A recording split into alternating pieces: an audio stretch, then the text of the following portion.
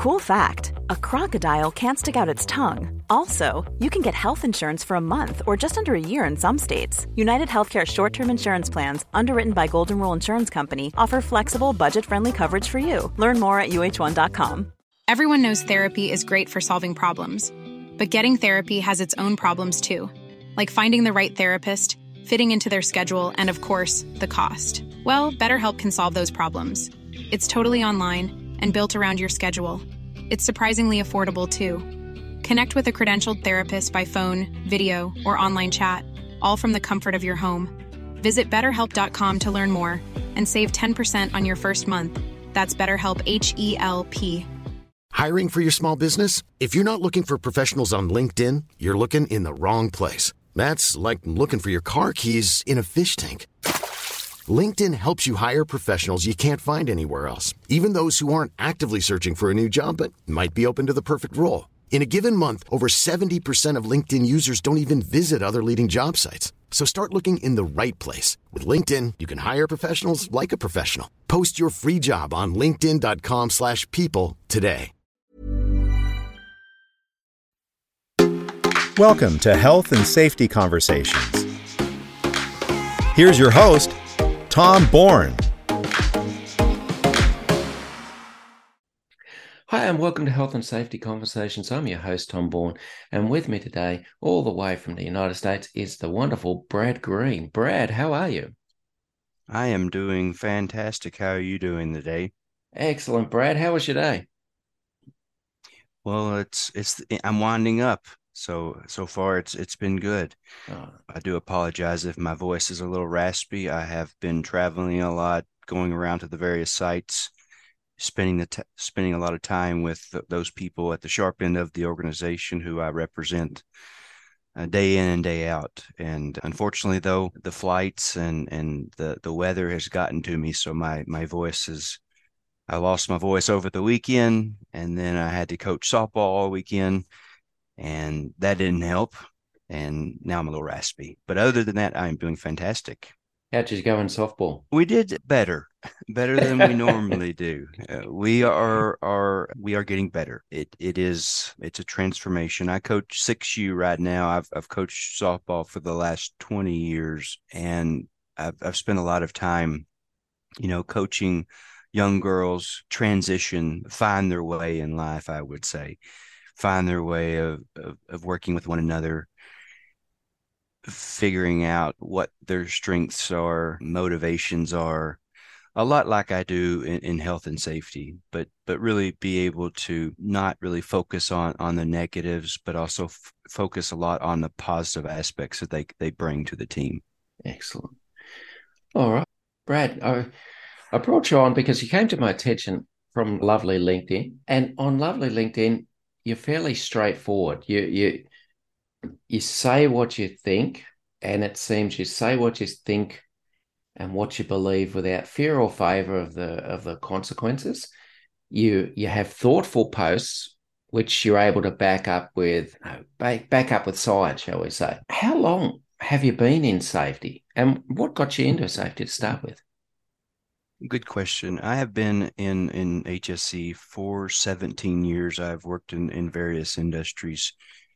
And I would say I got into safety for a few reasons, but I often call it divine intervention. Back in 2002, I was involved in a very horrific car incident. And while I survived, of course, my injuries were very extensive. My left femur was severely fractured, approximately 4 inches below the hip, and my left shoulder was dislocated. While in college, I was playing football, so I eat and breathed football, working out, weightlifting, etc. And that night, I had to go to the emergency room and have emergency surgery, and had to stay in the hospital for about 18 days, spent about 9 months in a wheelchair, went through many months of physical therapy.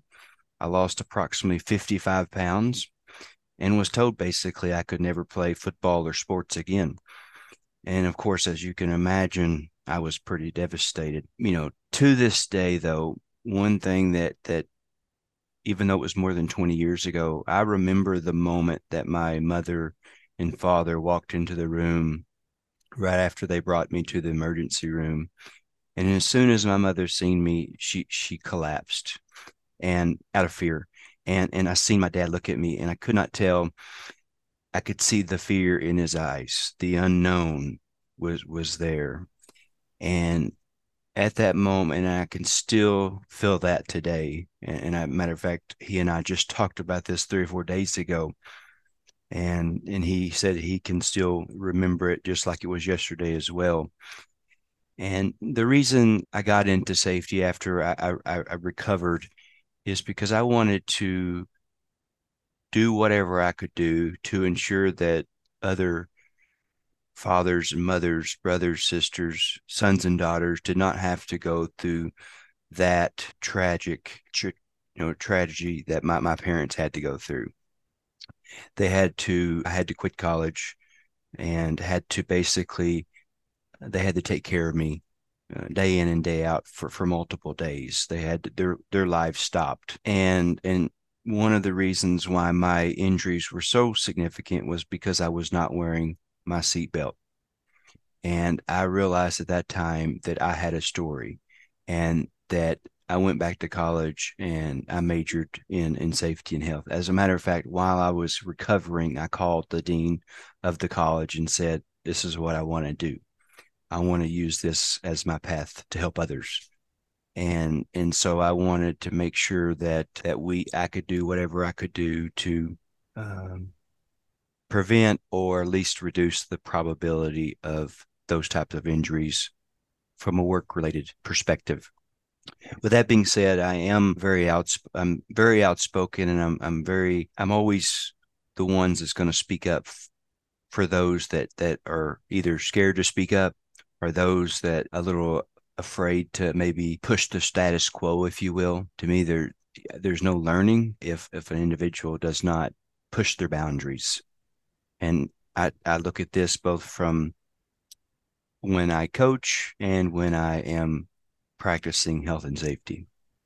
Yeah, good. I've never said it on air before, but hey, you've been honest enough. One of the things that shaped me, I don't know if it had a direct impact, but I still remember the day that 2 police officers knocked on our door when I was 5 years old and said my dad wasn't coming home. And it still impacts me, if I still think of it. And that's an awful long time ago, because let's be honest, I'm old. Yeah, I still get emotional about that. And I think safety from those who've experienced real life events, it's a lot more genuine. It's a lot more believable when you've actually lived through the events. Got to ask you, and I don't know if I should, but I'm going to ask you anyhow. And this is just for anyone else who perhaps trivializes incidents, injuries that happen.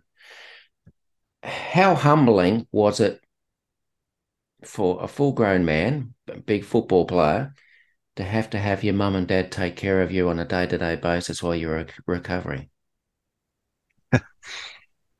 Quite humbling. You realize how brittle life really is, and how no matter how big and strong you are, life can be extinct in moments' notice. And that's what really drives me, is to get people to understand that decisions that we make right now can impact us forever.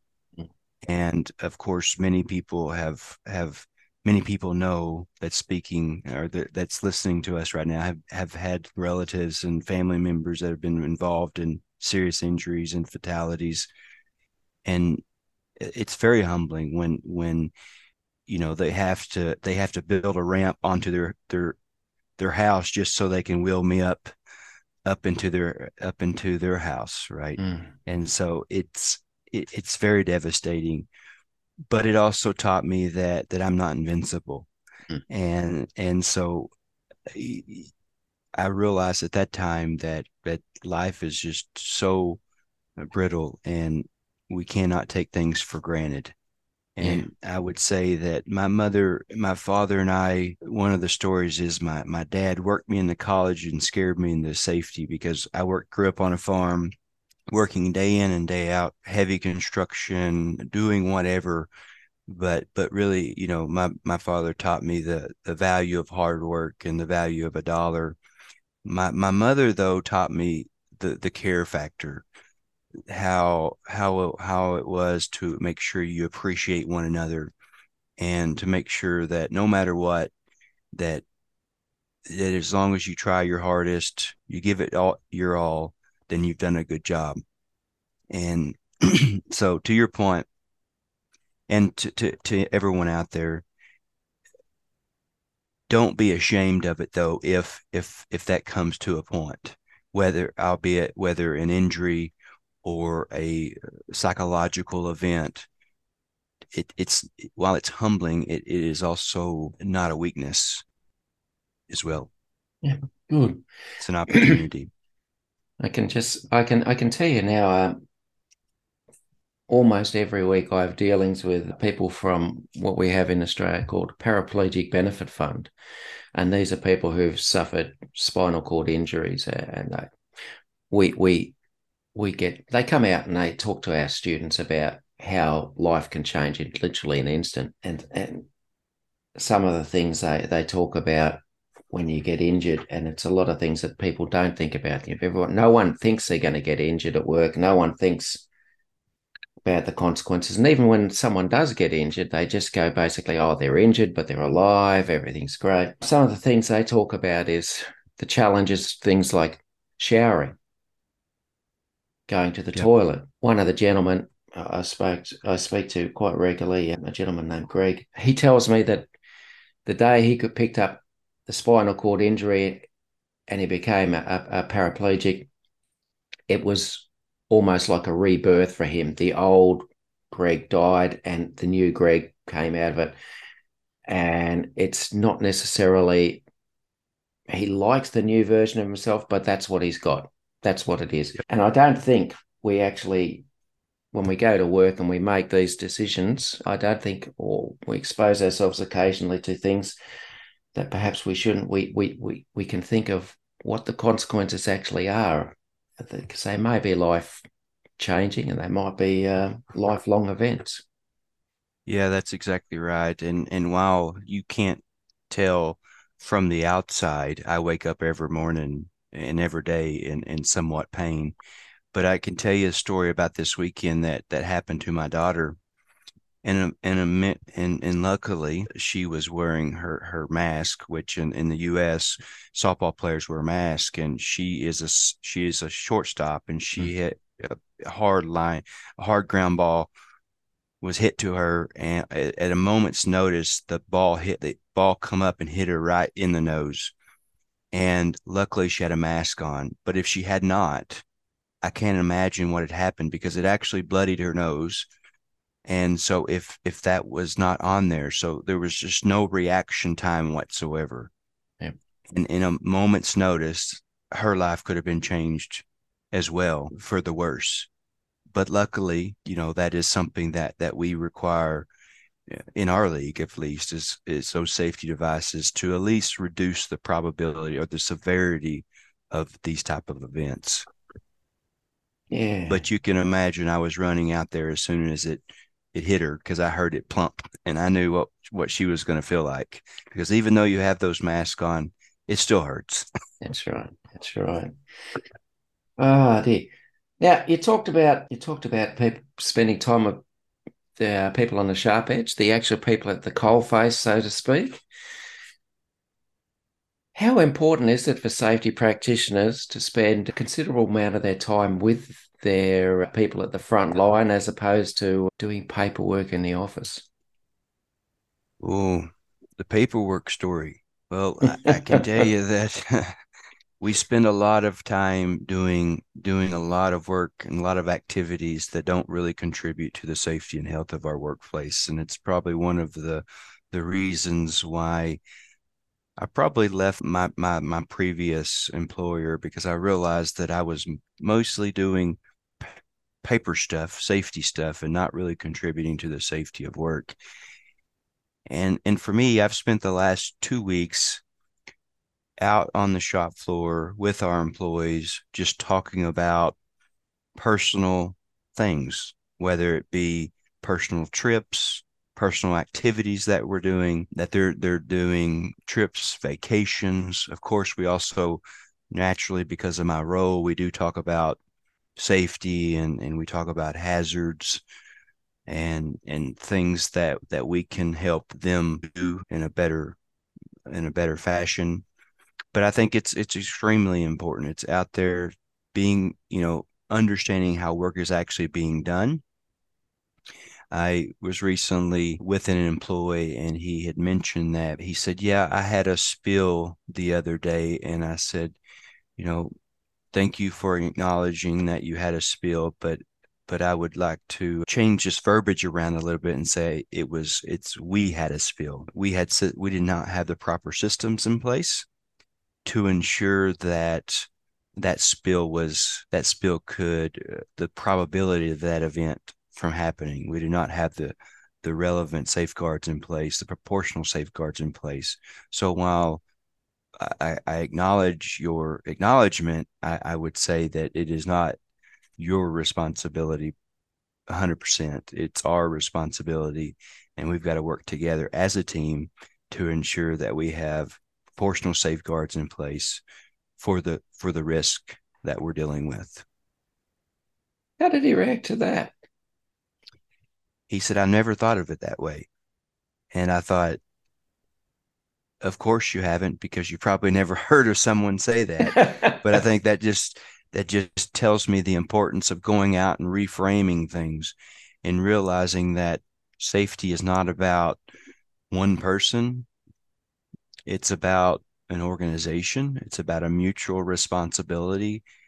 And while they know how to get their jobs done, we need to leverage that expertise and not tell those people how to actually do their job.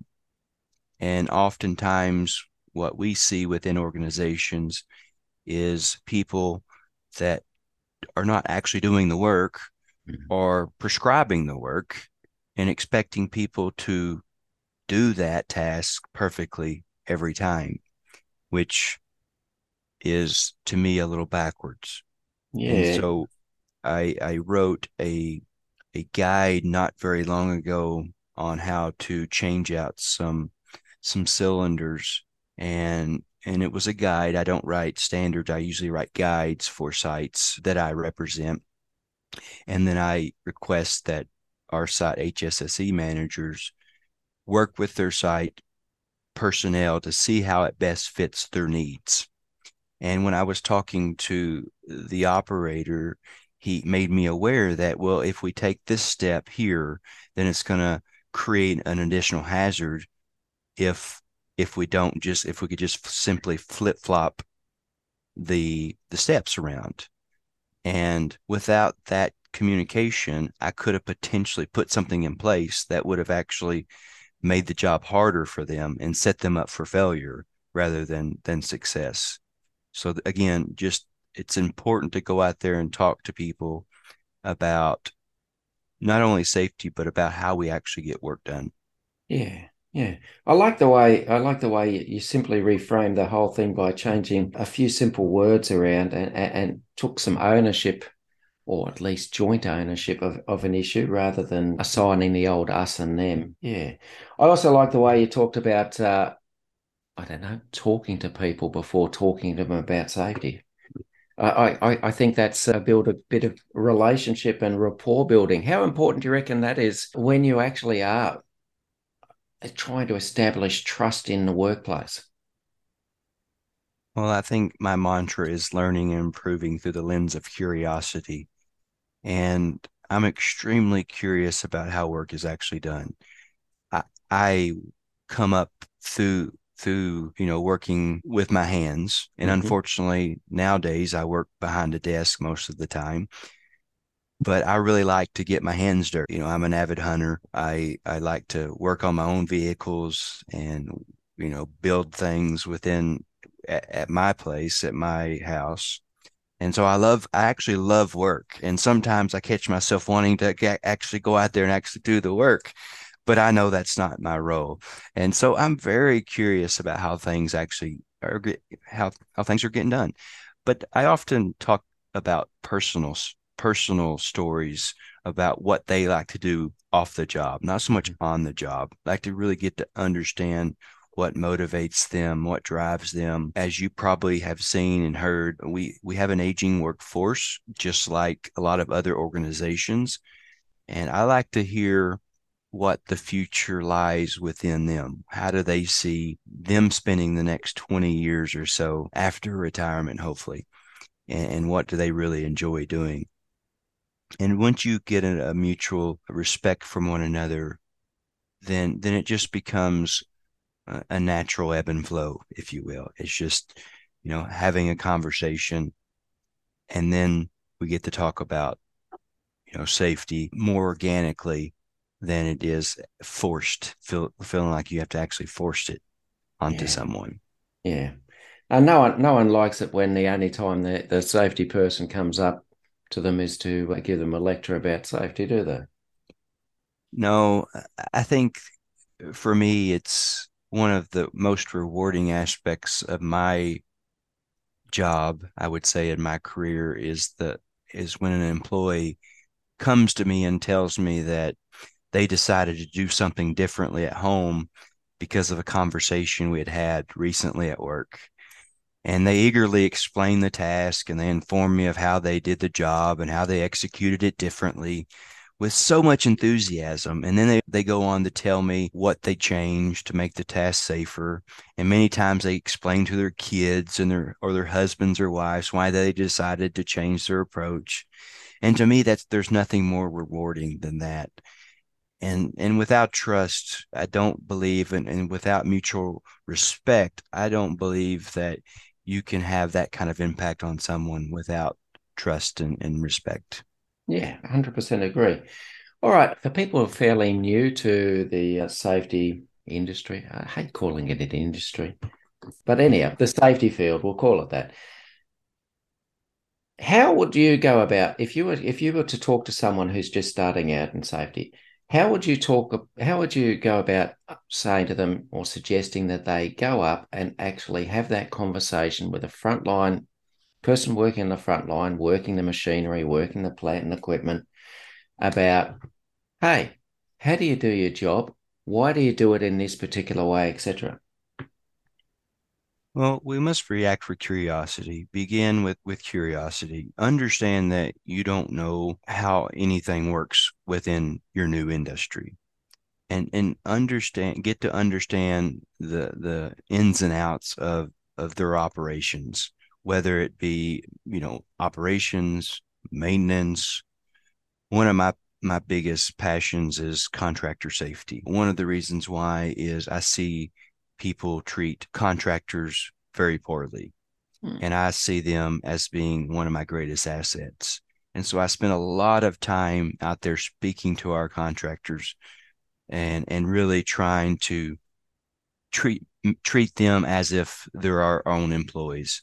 As a matter of fact, at my sites, whether it be celebrations or town halls that we have, my contractors are always invited to those events. We just have them, we call them breaks. We don't call them anything, but we have conversations, luncheons, and we invite them in to be part of the team.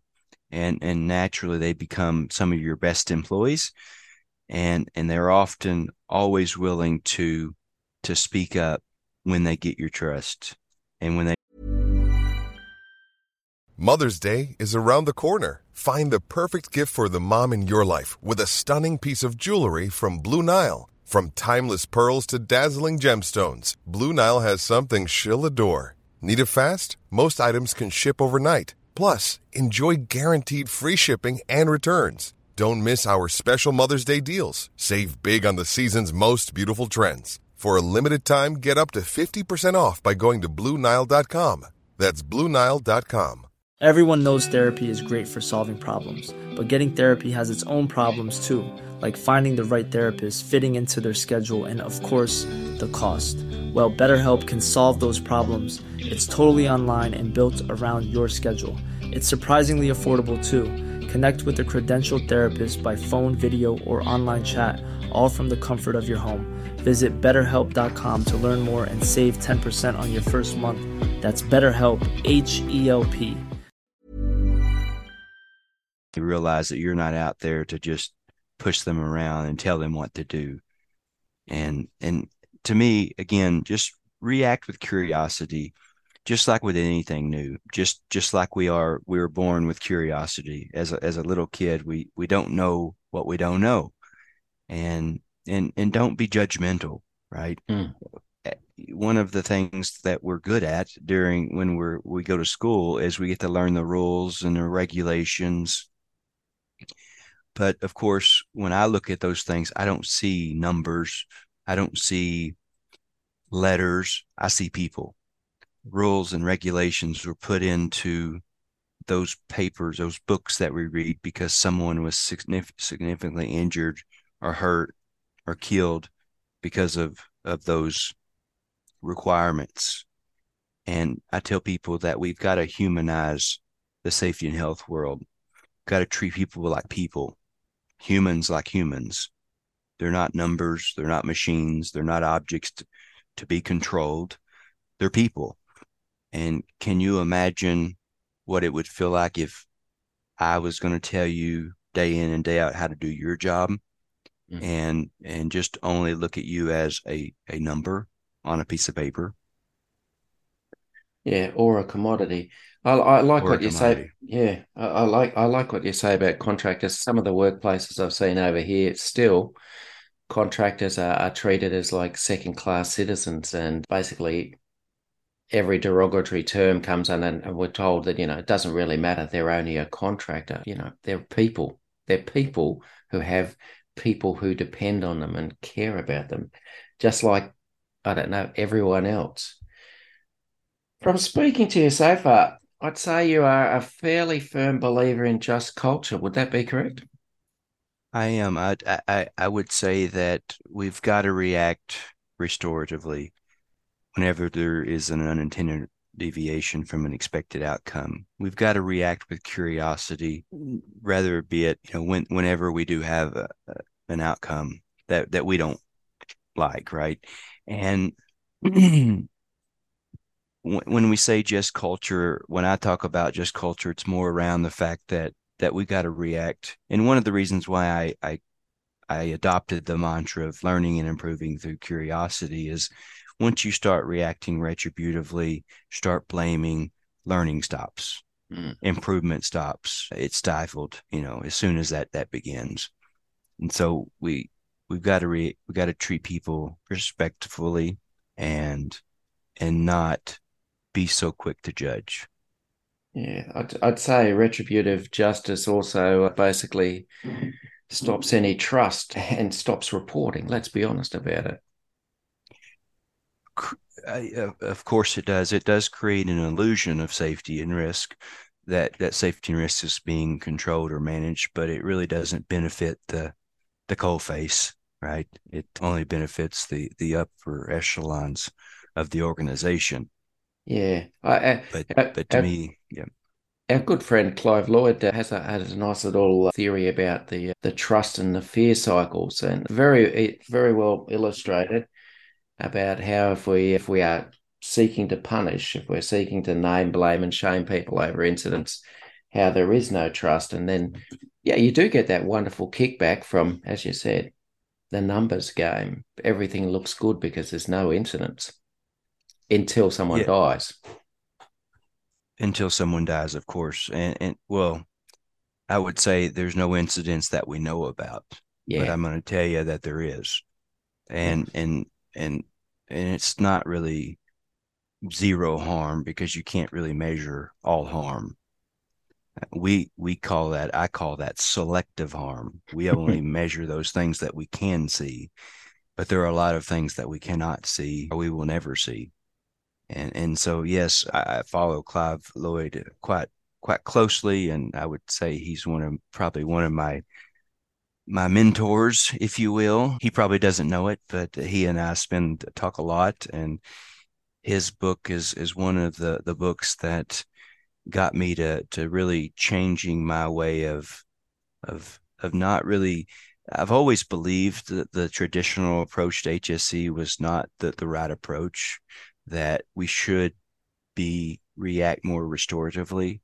I knew there was not a lot of the benefit of looking at numbers and looking at incident rates did not feel right to me. And whenever there was an unintended deviation from an expected outcome, we started blaming people. And I often learned that it stifled improvement. And there had to have been a better way. And of course, a few years ago, I guess 2.5 years ago or so, I stumbled across, the Safety Differently, the HOP, and then Clive Lloyd's book, which really just tied everything together for me, which was, as we discussed earlier, the importance of going out there and building trust first. Then we can start talking about how we manage safety, how we do safety within an organization. Yeah. One of the things we seem to have over in Australia, I wonder if it's an Australia-specific thing. So I'm just kind of picking your brain a bit about it. We seem to have an awful lot of short-term contracts over here for safety professionals, 3 months, 6 months. Sometimes it's a 1-month contract. How do you go about building trust and influencing change if you're only on site for 3 months? It's quite complicated, and I think that's the complexity of when you do construction. That's probably one of the most complicated things. But if you're in a mature organization, they realize the side effect or the byproduct of that type of behavior, of that type of approach. And normally when you hire someone from that short period of time, you're only hiring them to do one thing, to verify everybody's in compliance with some requirement that the organization demands perfect and has to be followed. They're not there to actually mature the organization. They're there to verify people are acting the way that people think that they should act, right? So for me, when you have a good rapport with your contractors and you have a good understanding and mutual respect with one another, they tend to follow you. And so you have more time. And unfortunately, it's not just in Australia. I see it here in the United States as well. But I would say that their role is not intended to be, unfortunately, those change agents. They're there to simply do safety stuff, right? To create an illusion. There are very many good safety professionals that do this day in and day out, and that's what they do. That's more traditional safety, right? Making sure people follow the rules, doing audits, maybe investigations, JSAs, work permits, etc. But that's just a lot of stuff that we've built upon ourselves to create an illusion that safety and risk is being managed many times, but doesn't really address the underlying issues. Yeah. All right. For you, how do you measure success in safety? I think I talked about it a little bit. I don't really measure it numerically per se, but a while ago I'd mentioned, when people bring it home with them, when people share their stories with me, that how they changed their behaviors or changed their way of doing something at the house and then shared that message with their family. To me, that's how I measure success. When people call me or when people call my organization saying, we have a problem, we want you to come in and try to figure out, we want to run this by you to see if this makes sense. This could be people either in operations, maintenance, but for me, success is based on when they call you. Is it because they want something, or it's because they actually want help. And when people want help and want to find a way of doing things better, then to me, that is success in my book. Yeah. Do you find that approach, and I applaud that approach, by the way, do you find that approach brings you into conflict with those who expect quantitative data rather than qualitative data? More than likely, yes. Unfortunately, I have to manage up and down. And so as safety professionals, we do got to measure things quantitatively and qualitatively as well. And I think throughout my whole career, I've often had conflicts of that around that because, I think I often, when I first started my job, I thought to myself, if we stay at zero so long, at what point will this organization say that I'm no longer needed because we're so safe, right? And so to me, that it just didn't make sense to me. And as traditional safety, is usually defined as the absence of unwanted outcomes or harm, such as incidents, accidents, or injuries. And with many organizations believing that all injuries are preventable, and many organizations pursue zero, with their primary focus in reducing incidents and all sorts of frequency rates to zero. You even see organizations reward people for achieving, dubious milestones. For me, that's not safety. That's just measuring stuff, in my opinion. That's not really measuring what safety actually is, which is the presence of not only capacity but able to manage risk to acceptable levels within the given organization. To have some measure of resilience for when stuff does happen. Of course. And I think, just as I had mentioned earlier with my daughter, when she got hit with the softball while she had a mask on, that's, even though she had a bloody nose, I would call that a success. Yeah. Right. And how can we use that to share amongst others to show how important it is to make sure that how quick things can actually evolve without us even knowing. Yeah. I got to tell you, I teach students literally every week. And it's a very hard sell to try and shift the mindset to say to them, hey, listen, incidents will happen. Human error will occur, but the emphasis should be on providing systems that are robust enough that no one dies or no one gets seriously injured, as opposed to, we think that no incident will happen, but when it actually does, it's a catastrophic event. And you can see it, that literally everything they've been taught in their life about safety,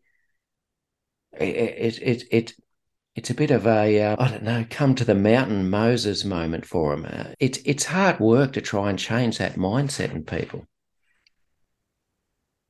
Yes, so I think that's some of the challenges, is getting organizations to understand a couple of things: that their injury rates likely do not indicate anything, defining what safety is and the role of the safety professional. And I believe that safety practice requires embracing the concept of acceptable risk as a goal.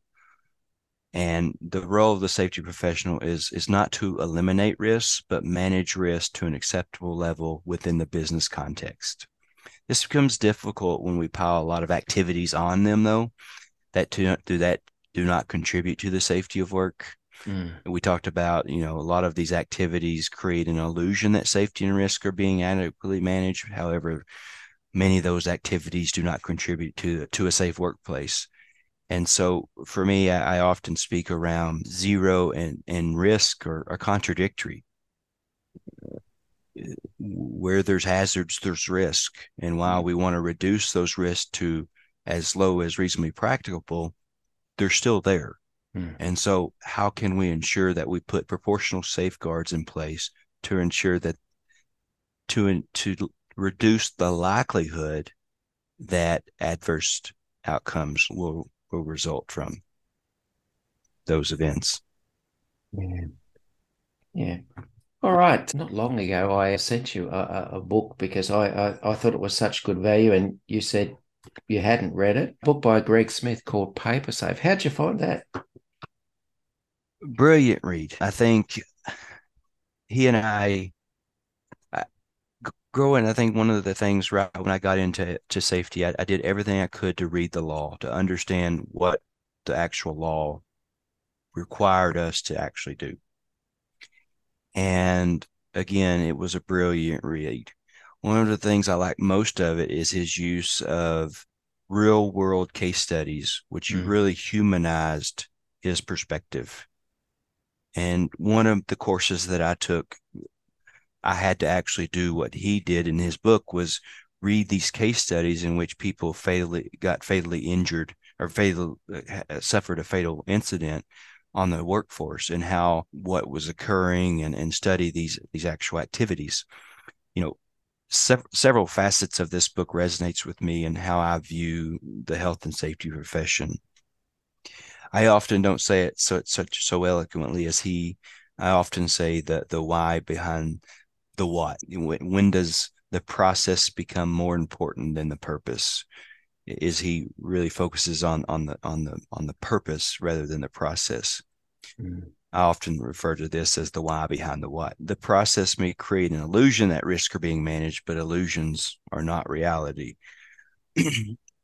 and one of the best parts of this particular book is at the most basic, the illusion of safety refer to an unfounded belief that policies, procedures, and processes and other documented coupled with lots of activity in the name of safety mean that safety risks are being managed, whether history would rather tell us otherwise. So when safety processes are often imposed on to those at the sharp end with little to no understanding of why they are necessary, it creates an illusion, but it creates an environment where people are set up for failure, not success. And as safety professionals, we spend an enormous amount of energy developing materials that do not contribute to the safety of work. And I think he just solidified my stance on the importance of going out there and figuring out how work is actually being done, and not requiring and not expecting things to be perfect all the time just simply because it's written on a piece of paper. And I've often said this multiple times before reading the book, is our processes and our procedures are one of our biggest liabilities, in my opinion, because if it's written down, we better do it. Yeah. He makes the point quite clearly that all of those policies and procedures you have can actually be used against you in court, instead of just being, the worker didn't follow it, but we've got maybe 5 years of evidence that no one was ensuring that your own company's policies and procedures, your methodologies of reducing risk, were actually followed or monitored, which is, I don't know. To me, it's a great wake-up call for managers as well as safety professionals, because the whole idea of, I don't know, we've got to do things, so, I don't know, we'll just cover it by writing a new policy or procedure, or it will be covered legally, if nothing else. He sort of blows that out of the water. I actually had that conversation today with my staff. Yep. Around, we wanted to implement some small changes around hazard recognition, but with the caveat that we removed the same amount of things from our organization that we were going to implement. So I think the conversation is being had and being heard, and I talk a lot within my organization about safety clutter. And one of the things that I did when I went around to my sites was looking at a lot of the activities that people were doing that really did not contribute to the safety of work, but creating the mostly driven by compliance, right? And there's a lot of things that we have to do for the sake of compliance. And that's got to be, we've got to understand the amount of work people actually are required to do in order to stay compliant, to make sure that we are staffed properly. Because, of course, we've got to make sure that we're in compliance with whatever regulation that you have to be in, meaning that if you have to have a report into the state or to the government, it's got to be, in there at a certain time. But that takes up a lot of work, and it really does not contribute to the sharpening of the organization being more safe. It's true. All right. Just a couple of questions before we go, because I'm running low on time. Big, broad question. Are you optimistic about the future of safety in the United States? I am optimistic about the future in general. There are some excellent discussions going on, and I do see some shifts on how we view safety in general. However, I'm not overly optimistic that organizations will stop using incident rates as a primary measure of success or failure, or being used during performance evaluations, or using the decline in incident rates as proof of efficacy of safety initiatives or investments. So while I am optimistic on one hand, I'm not overly optimistic on the other. I still consider the traditional sense of safety being, in that essence, being used not as an advocate for forward. Do you think one of the hardest things as safety professionals we may have to do is change the paradigm on how management view success in safety? That we have to move away from the purely quantitative measure? Well, I think there's a lot more learning in success than there is failure. And in today's world, we don't actually have a lot of failure. Mm. And I often say, why do we have to wait for a failure to learn and improve while there's successes every day? Now, that just because you're successful doesn't necessarily mean that you've done everything correctly or as safely as you wanted to. But why do we wait for a failure to actually realize we have an issue with our systems? As you know, our systems are under constant degradation. They're under constant motion. Humans are fallible. They make mistakes. And for me, it's we've got to understand that nothing's perfect. We do not live in a perfect world, nor should we strive to live in a perfect world. Yeah, no, that's good, Brad.